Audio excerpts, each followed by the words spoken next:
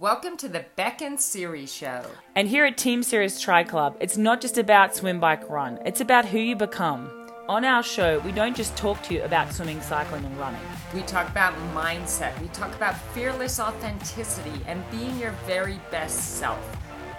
Hey there, Cam here from Team Sirius Tri Club. This week on the podcast, we've got Siri's recent interview with Triathlete magazine in Boulder, where she talks about, among other things, how to crack Kona, training after the age of 40, her favourite recovery method, and how Tony Robbins became her mentor and lifesaver. To learn more, head over to triathlete.com, or to join us here at the club, go to www.teamsiriustriclub.com. Hello and welcome to Triathlete Magazine's Facebook Live show here in Boulder, Colorado. My name is Kate Lidberry and I am joined today by the superstar triathlon coach, the one and only Siri Lindley. Welcome, Siri. Thank you so much for having me. That's quite a nice intro, so thank you. It's great to be here. I've been really looking forward to spending this time with you all. Awesome. Well, let's, for those of you who don't know Siri's background, we'll fill you in a little bit before we get started. Siri is a former ITU World Champion, 2001, is that right? Yes. Woo! And a multiple ITU World Cup winner. Yes. Yeah. And she's also USAT Hall of Famer. So yeah, quite the resume. But really, I've heard you say before that you didn't really find your true calling in life until you started coaching. Absolutely, that's true. I feel like my time as an athlete, and it was quite a journey. I began triathlon in 23. I didn't know how to swim. At the age of 23, didn't know how to swim. So I had a lofty goal for someone that had really no ability or talent.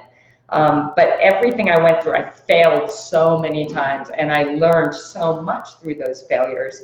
And eventually making it to the top, I feel like all I wanted to do at that point was to help other athletes that had a similar dream, but also had similar challenges of self-doubt, fear, anxiety, help those athletes take on their dream and believe that anything is possible, because basically I was living proof. Right.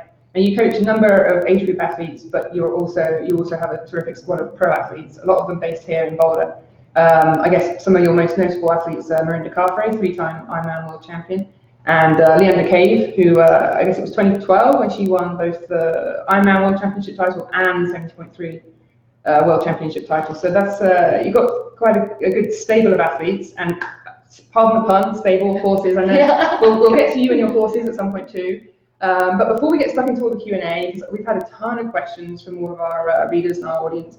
We've had a ton of questions, but before we get stuck into those, we do want to tell you a little bit about the giveaway we have today. So one of our lucky readers Triathlete Magazine has partnered with Jackrabbit, and one of our lucky viewers today from today's show can win this goodie bag, which contains some sunglasses, 24 Goo Roctane gels. There's a bunch of socks in here. There's some cool stuff. You need to go over to triathlete.com/live and enter your details on that webpage by midnight tonight to be in with a chance to win. And but now we'll get stuck into the questions. I'm going to leave you here on your own, if that's okay. Of course. And I'll I might cry a little, but I'll be okay.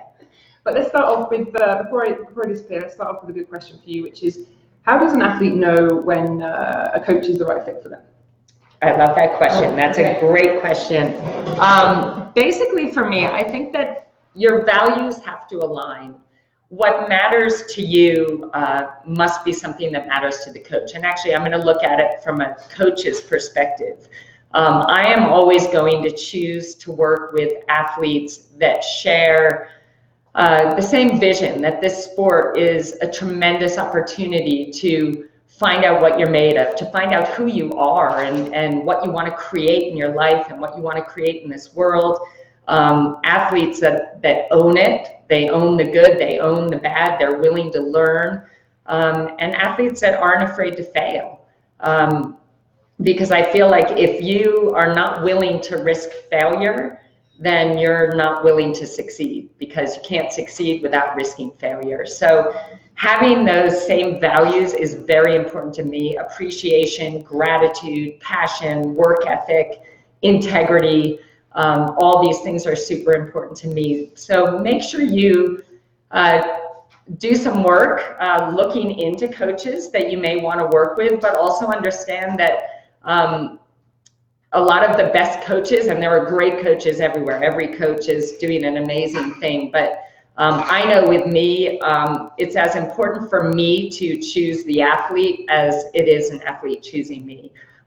Because you really do want someone that's going to be able to help you fill in the cracks of what's missing, help strengthen your weaknesses and make them strengths, but also help you capitalize on the weapons that you already have, and give you support, but not too much support, because for me, it's all about, we all as athletes need to know that we need to ask for what we need to be all that we want to be. So not being afraid to ask your coach for what you need, but also being able to trust 1,000,000% in what they're telling you is crucially important.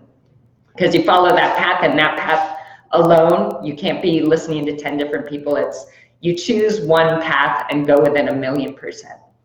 Awesome. So you're known for your very positive approach when you're working with your athletes. And how can, one of the best questions I've seen so far today is, how can relentless positivity help athletes, and can it ever hurt them? I think relentless positivity, you cannot go wrong. It's funny because I've had a lot of athletes that have come from a different perspective, and they, in the beginning, believe that, oh my God, if I'm happy, if I'm positive, if I am enthusiastic, or if I am always trying to look on the bright side or find the gift, like that's going to make me weak. And I would say to them, no, that is what is keeping you from being your very best. Because if you think of it this way, like where focus goes, energy flows. If you want to focus on all the problems in your life, you're going to find more problems, because we will find what we're looking for. If you want to focus on everything that you have, not everything that you don't have, then you're going to be able to capitalize on that and use that adrenaline, use that positivity, use that personal power to achieve that much more. So if where focus goes, energy flows, the more negative you are, the more negative you're going to get. And my belief is, and you can all think of this, like, what are your patterns of thought on a daily basis? Are you thinking about what you have or what you don't have? Are you thinking about what you don't want to have happen, or what you fear? Or are you focusing on what you want, or what you want to create in your life, or what you love? Are you focused on things that you have no control over, like other competitors and your training partners and what everyone else is doing in the race? Or are you focusing on what you have all the control over? And that is your experience, your effort, your attitude, what you do in every moment. And my major belief is that when we are fully present in the moment with ourselves, literally, you know, being our best selves in every moment and focusing on what we have, what we want to create, and what we have control over, that's when we're most powerful. And that absolutely 1,000,000% will lead to better performances than being negative and focusing on everything that's wrong, your problems, and your competitors. Awesome. Judy Grimes asks us, hey Siri, how do you balance strength training with workouts during the season? So for us, the majority of our strength training is being done sport specifically, meaning in the pool, we're using the band, we're using paddles, we're using towels, we're using, we're doing sessions that are really working on building your strength on the swim while you're swimming. Swim cords we will often use. Biking, we'll do, tons of hills and strength work on the bike. That's a way of building strength in the position you're going to be racing in, building strength while you're doing the sport you want to get strong in. Running, same things with hills or with longer efforts where you have to hold a super strong pace. Basically, we will do gym work, like strength training in the gym, but during the season, most of it is mobility work, just making sure that everything's firing and keeping your body healthy. But I feel like there's so many injuries that come when you've been training hard all day and then you take it to the gym and it's time to go do your weight training session. And if you don't have that perfect form and you do something a little off in a bad position, that could give you an injury that is just not ever something that we want to welcome into our training plan. So Becca Kawoka asks, if an advanced athlete has a weakness, example, like the swim, would you advise doing a 4 to 6 week block focusing on that weak element and prioritizing that discipline?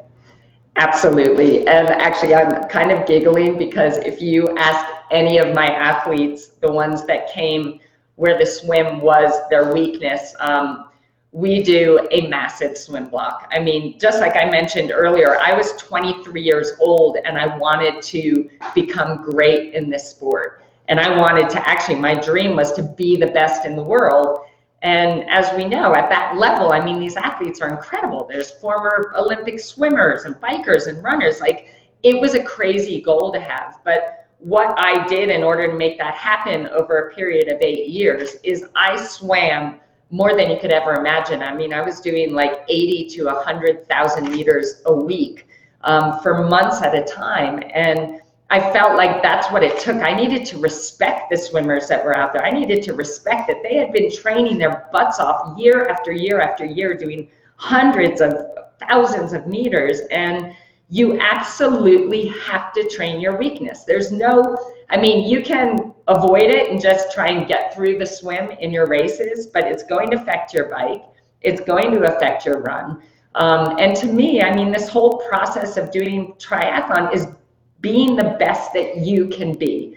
And I think that if that was all of our focus, not winning or making a team or this or that, if our focus was to be the best that you can be every day, to be better than you were the day before, wouldn't that include wanting to become proficient in the things that you're not, or wanting to become strong in the things where you're weak?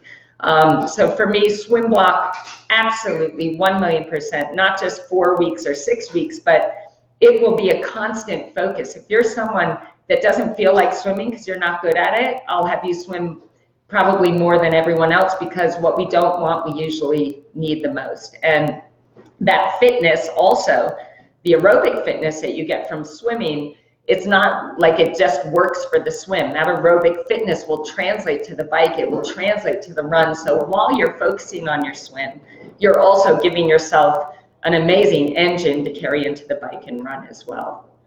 So we have a bike specific question now. Many coaches believe in a 90 plus cadence, but I know 90 RPM plus cadence, but I noticed you like your athletes to push a harder gear at a lower cadence. Please could you explain why? And that's from Analia Pardo-Ross. Analia, great question. Yes, I am a big believer in the lower cadences, using more of the strength. This sport, you know, when you're training hard, you are developing such great strength. And I'll often see like some really powerful men or women with big, huge muscles, and they're spinning at like 100 cadence because that's what they see people in the Tour de France doing and professional cyclists. And that's great if you're just cycling. But if you're running off the bike, like we're talking about triathlon, your run is not just a run, it's a run off the bike. And when we're pushing a bigger gear at a lower cadence, you're gonna have a lower heart rate, number one. And number two, you're using different muscles. So when it's time to get off and run, and my ideal cadence on the run is 100 cadence, basically 100 right foot strikes per minute.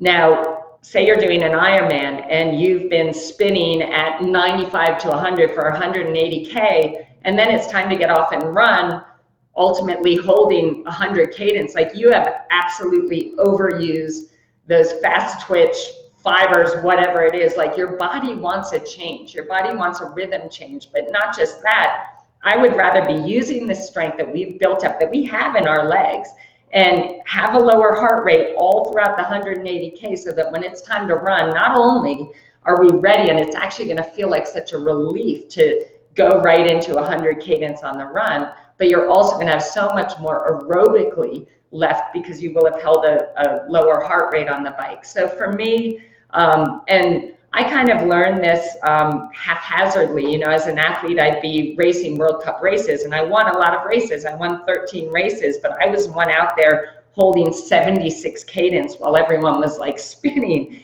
and everyone was telling me like, God, you gotta, like, if you could just change your cadence, you're gonna be so much better. But I also was running faster than anyone else. So I thought to myself, you know what, I'm not gonna listen to everyone telling me that I'm doing it wrong. I'm gonna listen to my performance. And that is that I feel amazing getting off the bike and starting to run. So why would I change it? It's working for me, and it won races. Awesome. But we have a question from Jenna Norman Rings, who asks, what is the biggest change you have made for athletes that become new moms, like Rinny? She's talked about her bike getting better since having Izzy. Why do you think that is? I believe every athlete is totally unique. I have these philosophies that I definitely stand true to.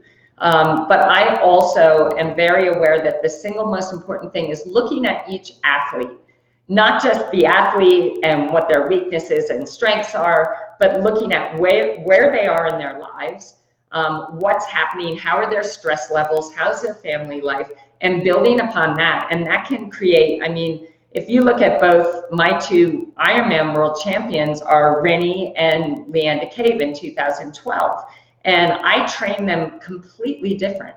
The philosophy stayed the same, the lower cadence on the bike and the 100 cadence on the run, but how I train them completely different because they're two unique individuals. So I think being able to truly focus on the individual and figure out what they need. Oftentimes, if an athlete comes to me and they've been doing the same kind of work for 5 years and they're not getting the results they want, sometimes it takes just turning everything on its head. Maybe it's someone has done so much long aerobic work, and they just have no speed and they haven't brought their threshold up because they've done no other work but just the long aerobic work. So I'll put them in a big, speed block and threshold block where we're doing things totally different that not only is waking up systems inside of them that have been asleep for a long time, but it's also giving them that freshness, that hunger, that excitement about doing something different. So I hope I've answered this question properly, but it's taking each individual. When Rinny got pregnant, I'll never forget, I said to her, we're taking this year off for you to be pregnant, be a pregnant woman and enjoy the birth of Izzy and enjoy being a mom, and don't worry, no, we're not going to be training up until a week before you give birth. We're not going to do that. We want you to have a healthy baby. I want you to remember experiencing pregnancy and experiencing the first, 6 to 8 months with your daughter, fully present. And so many people, because Rinny got, quite large. Sorry, Rinny, but you kind of did. You were quite large, and she looked amazing. And everybody was like, oh, she's done. But she and I both knew, because we have this trust in one another. I can throw something like this out to her and she will just trust with all her heart that what I'm talking about makes sense. And when it was time to come back, she was so ready to get back into it and take it on differently, now being Izzy's mom rather than Miranda Carfrae. It was a clean slate. So just taking the unique individual and the circumstances and being able to have the confidence as a coach to be creative and do what feels right and trust your instincts, really. So biking has really come on this past year. She's putting in some good bike splits. It's impressive to see her coming back like that. Yeah, amazing. And we started doing things really differently when she came back from pregnancy, because of course you're not going to come back after having pretty much a year off, giving birth, having a child. Life is different. You have many more responsibilities. It's what can we do now to build you up in a way that's not going to kill you, not going to injure you, leave you hungry, leave you wanting more, but build up that strength and that power. And I think also that women, once you have a baby, I feel like it does kind of give you some superpowers. I don't know, I haven't had one, but I think it would hurt pretty much. So there's no pain like that. So I feel like you actually increase your pain threshold by going through that, and you're open to taking on so much more. Yeah, I remember after the birth of her son, Rachel Joy said to me, well, that was nothing. So, sorry, Ironman is nothing compared to that. So that put it in context for me anyway. But, absolutely. Meg Tansey asks, how do you recommend an athlete breaks through the fear of the unknown to put it all on the line on race day? And she's thinking mostly of short race distances like sprint tries.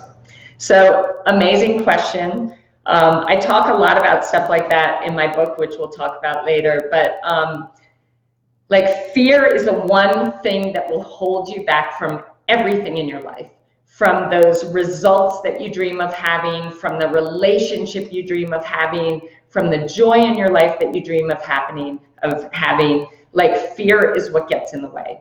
And fear is something, like, for me, what I learned is that you need to, like, dance with your fears. Anything great is scary, you know. But to me, it's like the universe is like calling you and saying, take this on. This is going to take you to your freaking promised land. Like, take this on. It's like tempting you to do it, and you need to, because when you're afraid but you do it anyway, that's like basically the definition of courage.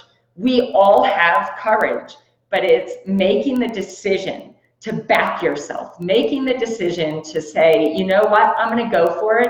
And if I fall, no matter what, I will be so proud of myself for taking the plunge, number one. And most of the time, when you step out of your comfort zone and you're afraid, but you do it anyway, all the greatest things in your life happen over there, outside of your comfort zone. Have faith in that. And if it doesn't work out for whatever reason, trust me, the confidence you get, the respect for yourself, and what you learn is worth so much more than sitting in the corner just being afraid and not doing it. Like, really, what's the worst that can happen?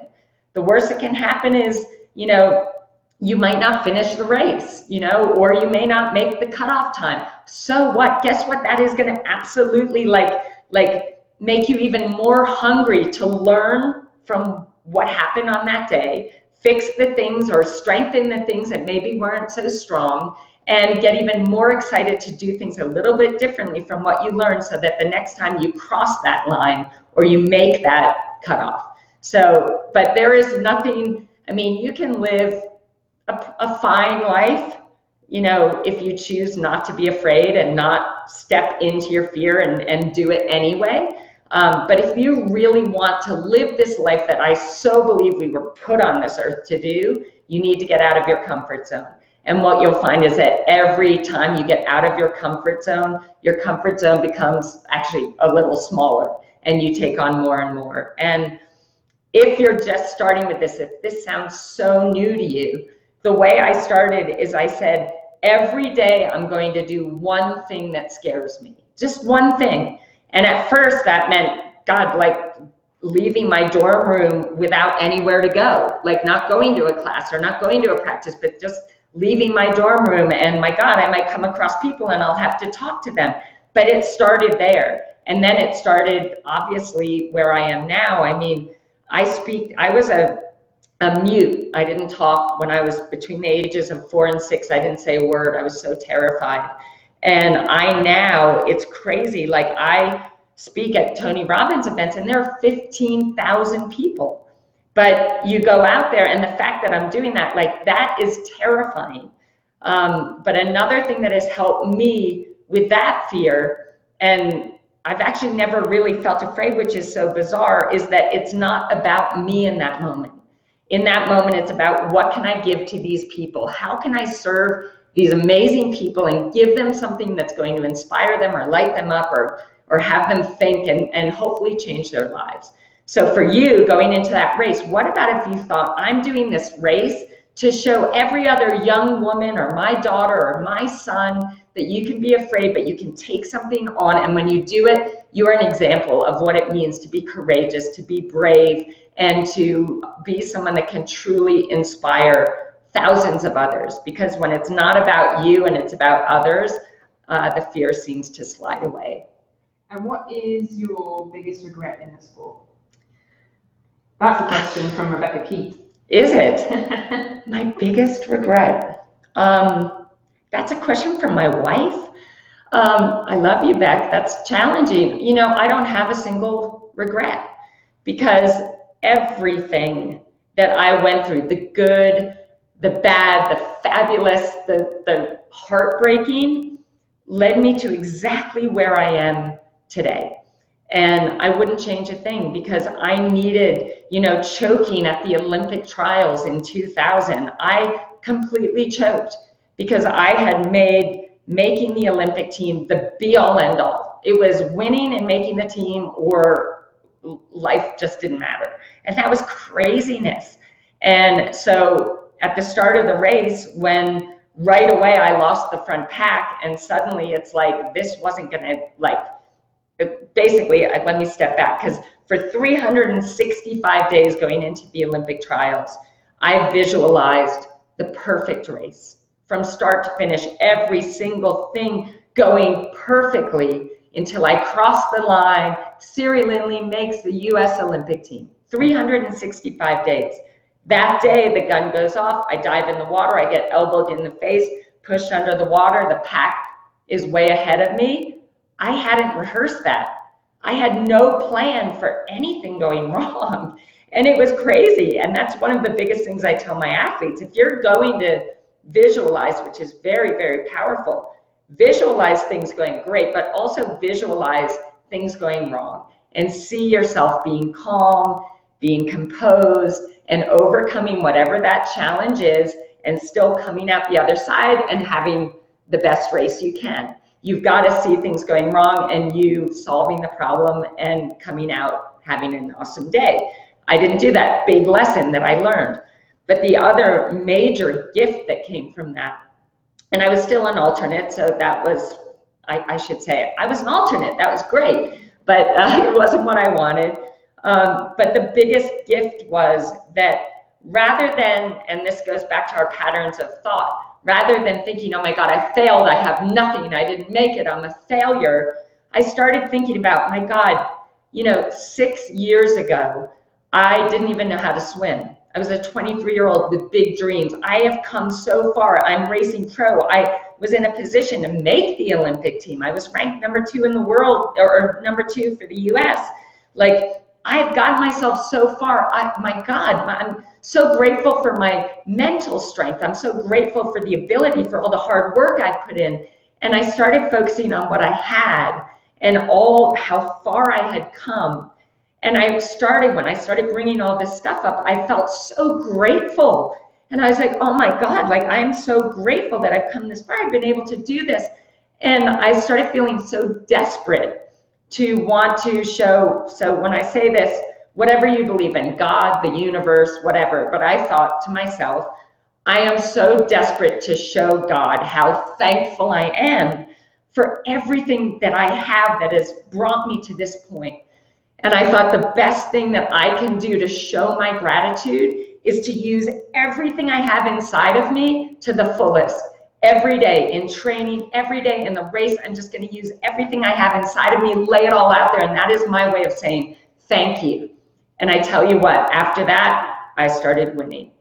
Change of focus, change of what things meant, changing, the whole kind of reason why I was doing what I was doing, and it changed everything for me. Okay, Adam Cuppy asks, other than traditional performance metrics, are there any leading life indicators that you encourage yourself or your trainees, your athletes, to track that indirectly impact performance? Leading life indicators. I think I understand what you're saying. I am very aware of how people are treating others. I think that when we are overtired, when we're working too hard, when we're not happy, when we're not on the right track, it's really hard to control our behaviors around the people that we love and care about. I'm also being very aware of where people's mindsets are. I know when an athlete says, I was in the race, I just couldn't get focused and I was so negative. One of the first questions I ask is, well, tell me about your hydration and your nutrition. What were you eating? Were you getting enough calories? Were you hydrated enough? Did you have enough electrolyte? Because the first thing your body will do when you're low on either your hydration or your fuel is you're going to get unfocused and you're going to get negative, because your performance is going to start hurting more, performance is going to drop. So those life indicators and your ability to handle stress. I can have an athlete show up at training and I know that they're going through something hard in their lives, and I can take one look at them and know that them training today is just going to make everything worse, because life stress is the exact same stress as physical training stress. And you have to keep that in mind, not only as an athlete if you don't have a coach, but we as coaches really need to pay attention to that. And if life stress is high, you need to adjust the type of training that you're giving someone. And you know, it makes me think, I remember with one coach, I had someone that was going through like the hardest time in her entire life, like really struggling. And the coach gave her a 4K straight in the pool. And I was thinking to myself, no, please, like, give her something like some 25s and some 50s and some, you know, different drills, and keep her like, so that she can get her mind off of what was going on. And so being aware of those things can make such a big difference. You don't want to add stress where there already is so much. I hope that answered it. Yeah, absolutely. Stephen Collins asks, if the goal is to finish Ironman in 13 hours, how much training would you suggest in terms of hours per week of swim, bike, run? So this is where some of you are going to be like, she's driving me insane. Because again, I would need to know about your life. I would need to know about your work, about your responsibilities at home. I would need to know your weekly schedule so that I could truly create basically the perfect recipe for you. So I really can't answer that question without knowing you more. If you want to write me and give me all those details, then I can absolutely give you an answer. Jason Sturgis asks, any suggestions on Xterra training? Awesome. I love Xterra. I coached for a while an amazing Xterra athlete, Renata Butcher, and she's from Switzerland. And so much of the training was done like triathlon training, but obviously you want to be building your confidence and building your strength out on the trails, because you know that is going to determine your performance on the bike, is how confident you are on the single track and all of that. So you want to make sure that you are getting enough experience with where you're going to be racing, but really nothing else changes as far as the type of workouts you're going to do and the amount of training you're going to do, but you need to get out on the course. Definitely build up that confidence. So we've had a lot of pro athletes on in recent weeks, and the question that they all seem to get is, how do they crack Kona? And as a coach who has obviously cracked Kona with some of your athletes a number of times, how do you answer that question? Kona is very mental. Kona is also like no other race out there. It's my favorite race in the whole wide world because of the challenges it presents for everyone. Going back to that question about relentless positivity, which really has nothing to do with this, but I don't know, it's just coming up in my brain, is the more good moments that you can create in Kona, the more you can use that, and the more that you can be okay with knowing that this will be the hardest race you've ever done in your life. You are going to be challenged. You are not going to feel good. You are not going to feel fresh as a daisy. You are going to be hot. You are going to be tired. You are going to be pushed beyond anything you've ever been pushed through before. So be ready for that and be okay with that. It's going to be the hardest race of your life. So you need to train for that, not just physically, but mentally. And the biggest thing, I mean, this is where having a coach, I think, is so, so important.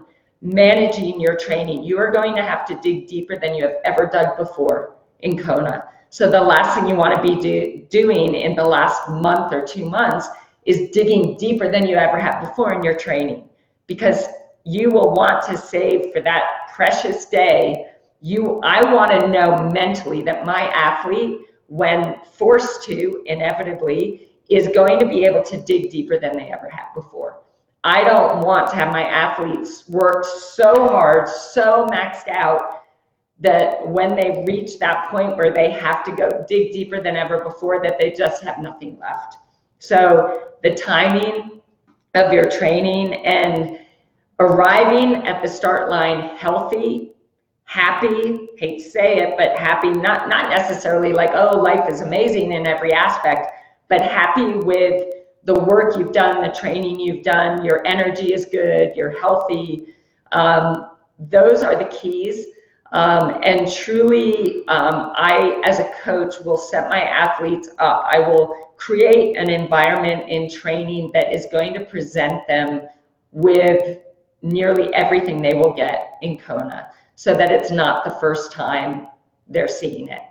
And I can't share all those things, but that's pretty important too. So prepare yourself mentally, be ready, embrace the fact that this is the hardest race in the world, and how amazing, not only that you've qualified and you're going, but that you have the opportunity to truly see just how tough you can be, how smart you can be with your fueling. Hydration, calories, salt, so incredibly important. If you are someone that worries about eating too many calories, and I know there's a lot of us out there that worry about that, that cannot be a worry, because if you choose to deny your body what it needs in Kona, it is going to say, sorry, I can't give this to you if you're not going to give me what I need.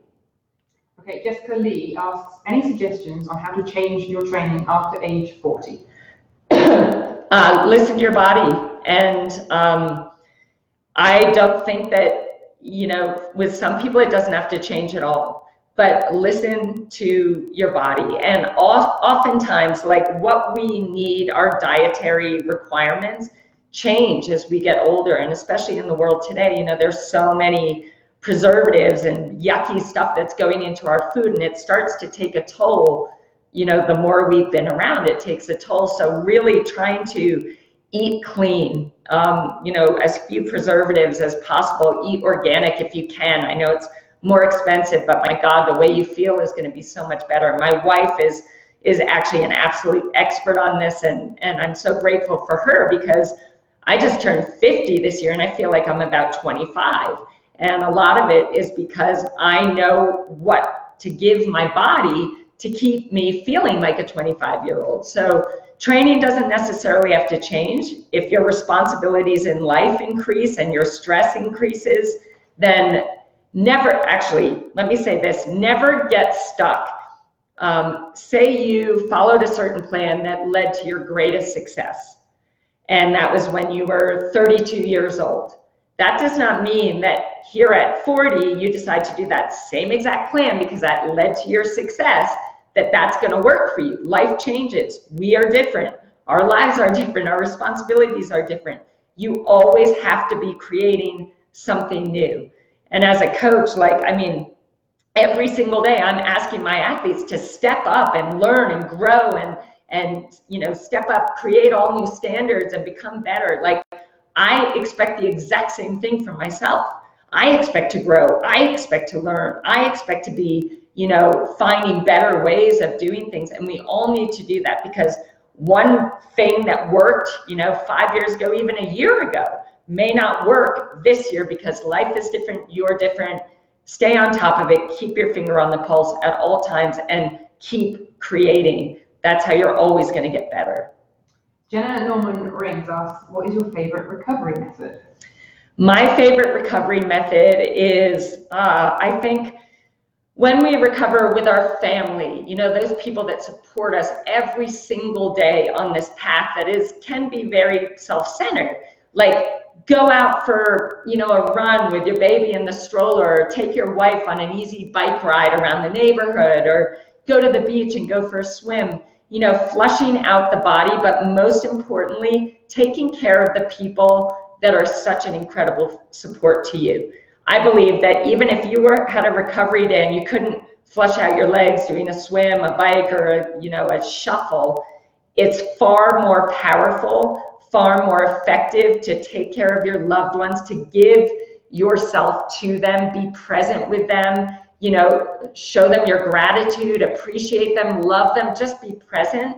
That will not only fill their hearts and light up their soul, but it is going to fill you with so much great feeling that is the best recovery in the world. Bruce Meister asks, I'm on my 15th full distance triathlon and I'm struggling to find the excitement.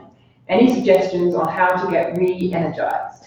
Yes, change your focus, change the meaning you give things. This is, Tony Robbins has been my greatest mentor in my life. And it's as simple truly as change what you're focusing on, change the meaning that you give things. If in the beginning, the meaning of you wanting to do triathlon was to prove that you could, great, that's awesome. It led to you doing 15 races. That's incredible, way to go. But now what is give it a new meaning and it will re-energize you. What if now it's about showing thanks to your wife or to your mom or to your dad and saying, I'm going to do my next 5 races. I'm going to go somewhere that they've dreamt of going their whole lives. I'm going to make this about them and being able to show them that together we can experience this that has brought me so much. Or maybe your new meaning is, I'm going to keep doing this so that I can inspire young kids to get out there and get active and follow their dreams and not be afraid and go out and do what they can through sport to become their best selves. The minute you change what it means to you, you will have a different focus and that will re-energize you. It may be like for me, what changed everything for me, I went from having to make a paycheck and make the team and be in the top 10 and do this and do that and all these things, to saying, I want to celebrate all the gifts that I've been so blessed with. A strong mind and 2 arms and 2 legs and a strong heart and the ability and the opportunity to do what I love. I want to celebrate that and show my gratitude. Changed everything for me. Change your focus, change your meaning, it will change everything. And most importantly, what I said before, when we appreciate another Tony thing, and he's just says some amazing things, but change your expectation for appreciation and see your world change. Like getting rid of expectation and instead appreciating, which is exactly what I did as an athlete. It changed my entire world. So think about that along the way. But at my age and where I am in my life, nothing brings me more satisfaction, more pride, more joy than giving to others and thinking outside of myself. So if there's a way to incorporate that, I'm sure that will give you even more fire than you've ever felt before. So tell us how you got involved with Tony Robbins and your work with him. When I was 20 years old, I was going to Brown University, a great university, Ivy League, but I was absolutely overcome with fear and anxiety to the point that I had an insane case of OCD that was debilitating. It made me want to die. I didn't want to stick around. I mean, I literally was terrified in my own skin. And I walked through the library. I was walking through the library one night and I was truly trying to think of ways that I could just end it. And there was a book called Unlimited Power. And I grabbed it because I was just kind of desperate for any kind of power in my life. And this book changed my life. And so I truly felt that book saved my life, and thus Tony Robbins. And I started reading all his books and listening to all his CDs, and everything made such perfect sense. It was simple, but it made such perfect sense. And the biggest thing was understanding that I am in charge of my experience of life. Life's not happening to me. It's how I'm reacting to the things that are happening that's going to determine my quality of life. And once I realized that life is up to me, what I choose to create is up to me. Being afraid but choosing to do it anyway, that is up to me, and that's what's going to lead to my success. And then just a few years ago in 2016, I got a phone call from Tony Robbins, his company, and they said, we want you on our podcast. And I thought, oh, who are you looking for? Is it Marinda Carfrae? Is it Yvonne Van Vlerken? Who do you want on your podcast? And he said, no, we want you. And I'm like, me? And I'm like, oh my God, I was freaking out because I thought, it's my opportunity to say thank you. This guy truly, I felt, saved my life and had been my greatest mentor for so long. So I ended up doing a podcast. You all should listen. It ended up being his most downloaded podcast ever in the history of his podcast. Over, I think it's 2.5 million people. And that started everything. And now I'm have the absolute honor and privilege of speaking on his stage. It's not the thrill of speaking on his stage, it's the opportunity to share my story, which I know can help free others from their suffering, from their struggles, from their anxiety, from their fear. It can help inspire them. And you know, it's a true story of how the impossible dream really can come true. But it will be checkered with many failures and falling down and being disappointed and being faced with things that you don't like about yourself, but overcoming that to creating the life that you really dream of. So I am eternally grateful for Tony Robbins. I always will be, and it truly is such a gift to be able to share what I've learned from him and what I've learned through my own experience, to help others truly find that joy and happiness and peace within themselves and their own lives. Now, you mentioned your own story, or in some respects your own story has been written, quite literally. Tell us about surfacing.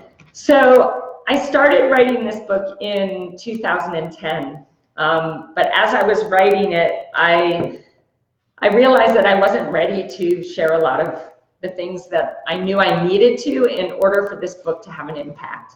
I didn't want to write a book. I mean, who am I? Like, who wants to read about me? Like, it's not that I wanted, oh, I've got this tremendous story I need to share. I just knew that in sharing my story, that there would be so many people that would realize that they're not alone. And part of what brought me to the point in my life where I didn't know if I could stick around anymore is that I thought I was the only person that was going through these sorts of things. I truly didn't know that anybody else could be like, feel the way that I was feeling. So, but I wasn't ready to share a lot of the things that I knew would truly have that kind of an impact. So 6 years later, I picked it up again because I was ready. I was ready to talk about my OCD. I was ready to talk about my struggles of realizing I was gay, and ready to share every aspect of my story, knowing that it could truly make a difference for someone. It could inspire someone. It could, whatever, free someone from what they're held back by. So I'm really super proud of this book. I don't do book tours. I'm not promoting it all over the world, but what I do know is that everybody that has read it has really loved it. And I get a lot of really meaningful notes that truly, I'm so happy that I wrote it because I know that it has made a difference. And there is a lot of triathlon in here too. So those of you that just want like the nitty gritty and racing and mindset and all of that, it's all in here. I think you will love it. It goes by fast. So thank you, Emma Kate, for mentioning that. You bet. So one of the questions we had in from Instagram is each week, how much high HIIT training, high intensity interval training do you recommend versus low heart rate aerobic training? Again, totally individual. We typically will have probably one day that's very focused on speed, one day where there'll be a speed aspect on the run off of a bike session, and also probably 1 or 2 days with threshold work done. And then everything else is like strength work, aerobic work. But again, it is totally unique to each individual. I believe that in swimming, swimming up and down, back and forth, just nice and easy is not going to get you where you want to go. So we will almost nearly every day in the swim do some form of speed work or high intensity efforts, threshold efforts, at least I'd say 3 days out of the 6 days that we swim every week. Okay, and advice for improving your Ironman marathon? Start with technique. Your form is everything. You know, technique under fatigue is everything. You can have great technique when you're fresh, but let's train you so that you can truly learn how to hold your technique when you're dying, okay? Because that's what it'll be like in Kona. So working on your form, working on your cadence, working on your technique, working on your core strength, that's number one. You lay down a strong foundation and then you build upon that. And that's doing all the right kind of work. I definitely advise against doing your easy too hard, because that means that when it's time to go hard and when it's time to do the sessions that are going to truly lift your performance, you won't have what you could have if you truly took the easy. So for me, I always explain to my athletes, it's like in a hospital, if you see the EKG or whatever you call that machine, if there's a flat line, that is just not good news, okay? So if our training is basically like our easy is kind of hard and our hard is we're exhausted, so it's not that hard, you end up with a flat line, you're not going to get the results you're looking for. So I keep it very much like a healthy EKG. Easy is super easy, hard is super hard, some bits in between, but it's a very, very healthy heartbeat of a line, which will lead to those performance gains that you're looking for. Practicing pacing, and most importantly, expanding your pain threshold. You've got to learn how when you want to back off and you want to stop because it's so uncomfortable, you got to hang on that little bit longer so that you can be expanding your pain threshold and make it so that what used to be uncomfortable for you is actually comfortable, which will happen, but you got to work it. And how do you help people expand their pain threshold? Is that something that you find triathletes need help with?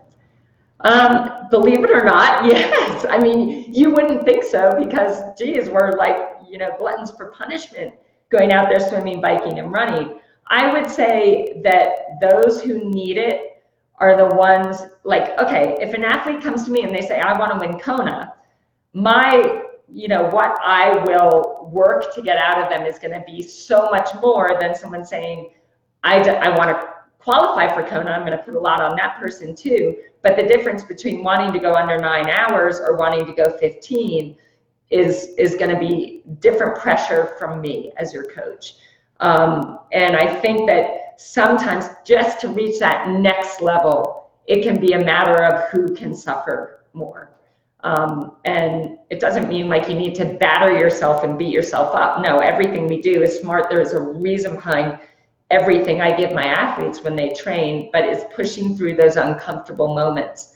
And this is also a metaphor for life. I mean, if you're in a relationship and you avoid fights, we get a better understanding of one another when we argue and we talk about what matters to me, what matters to you. We have to get uncomfortable in order to break through to the next level, whether it's in triathlon or in life. And what do you see as the biggest differences between coaching pros and age groupers? I have to do a lot of with pros, they need to be reminded, they needed to be shown different perspectives a lot because we can get lost in, that rhythm, that pressure, that expectation, and that's not a very healthy place to be.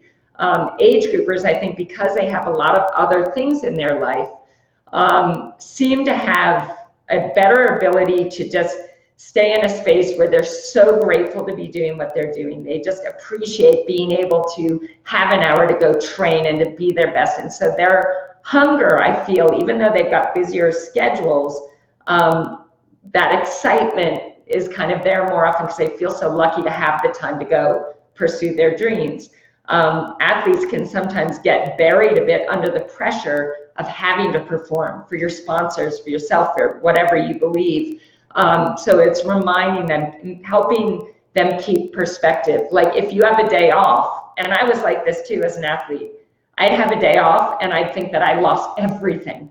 Oh my God, I'm so unfit. I have no strength. Oh my God, why'd you give me a day off? I've lost everything. And it's like, oh my God, you could have 2 weeks off. You're going to lose your feel and it's going to take a few days to feel good again, but you really will not have lost almost anything.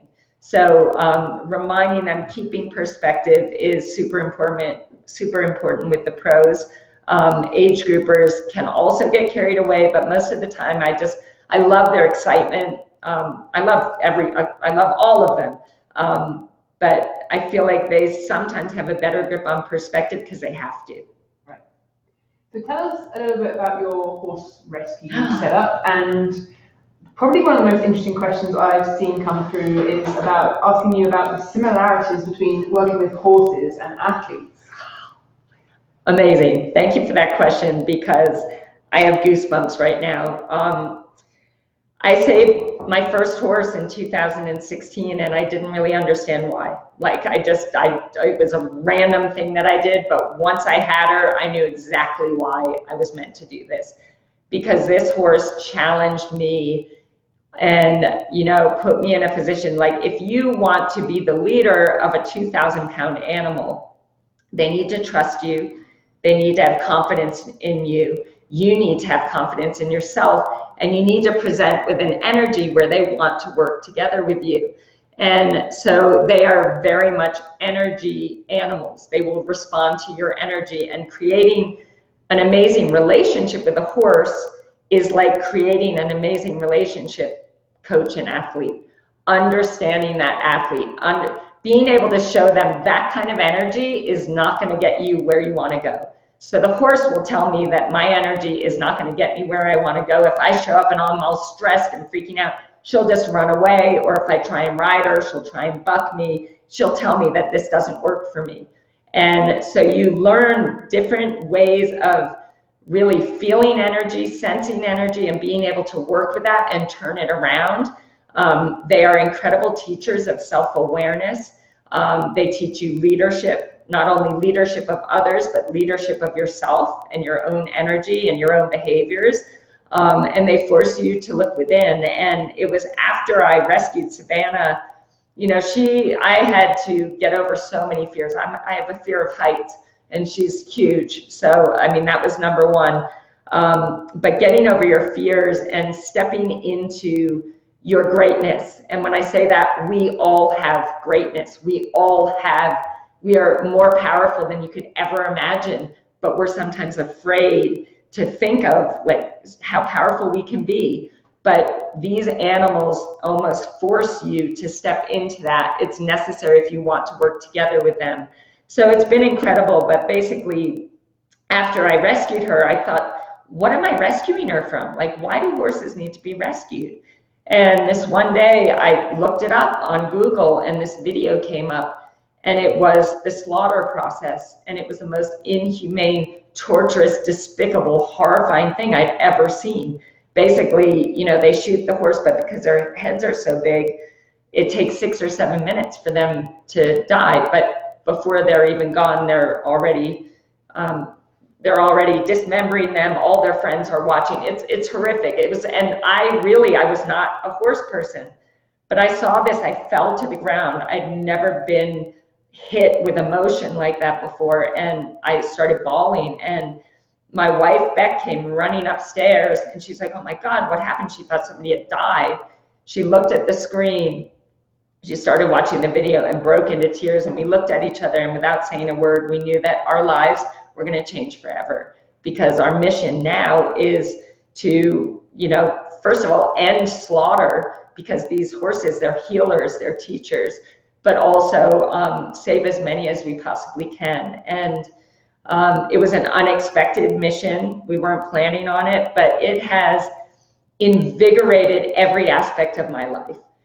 My coaching, I feel like I have so much of a better understanding of my athletes now because of my work with the horses, and also knowing that the better job I can do coaching, the more horses I can save, basically. So when you have a deeper reason why your success matters, and that is because your success means the success of someone else that you're helping, or your success gives you the resources to be able to care for others.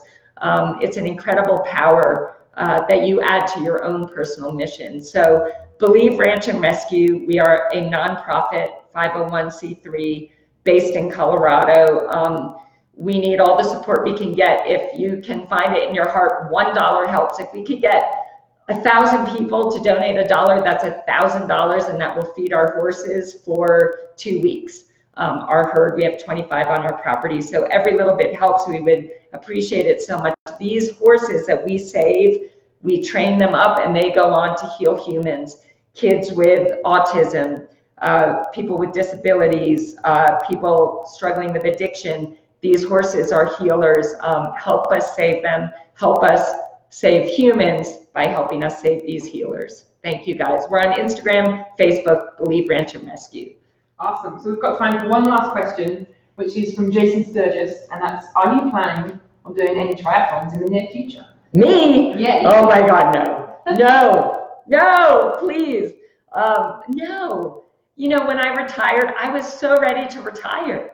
I just wanted to now give back and help others go on this journey of discovery like I did. That's all that matters. And I love to stay fit. I love taking care of myself, but I will leave that competitive racing to my athletes and stay healthy in other ways that don't have that kind of pressure. But thank you. I love it. And I love going to races. I love my coaching more than anything in the world. And watching you all get out there and do it is what inspires me. Perfect. Thanks so much for your time, Siri. I know you've helped motivate a lot of people today, and you've had a ton of questions. So thank you so much. Thank you so much for having me, Triathlete Magazine. You're amazing. And to all of you, good luck. Be brave, be you, and go make amazing things happen. Hey there, Cam here again. Thanks for listening. I hope you enjoyed that as much as I did. To join the club, head over to www.teamserioustriclub.com, or to find out more about Triathlete Magazine, go to triathlete.com.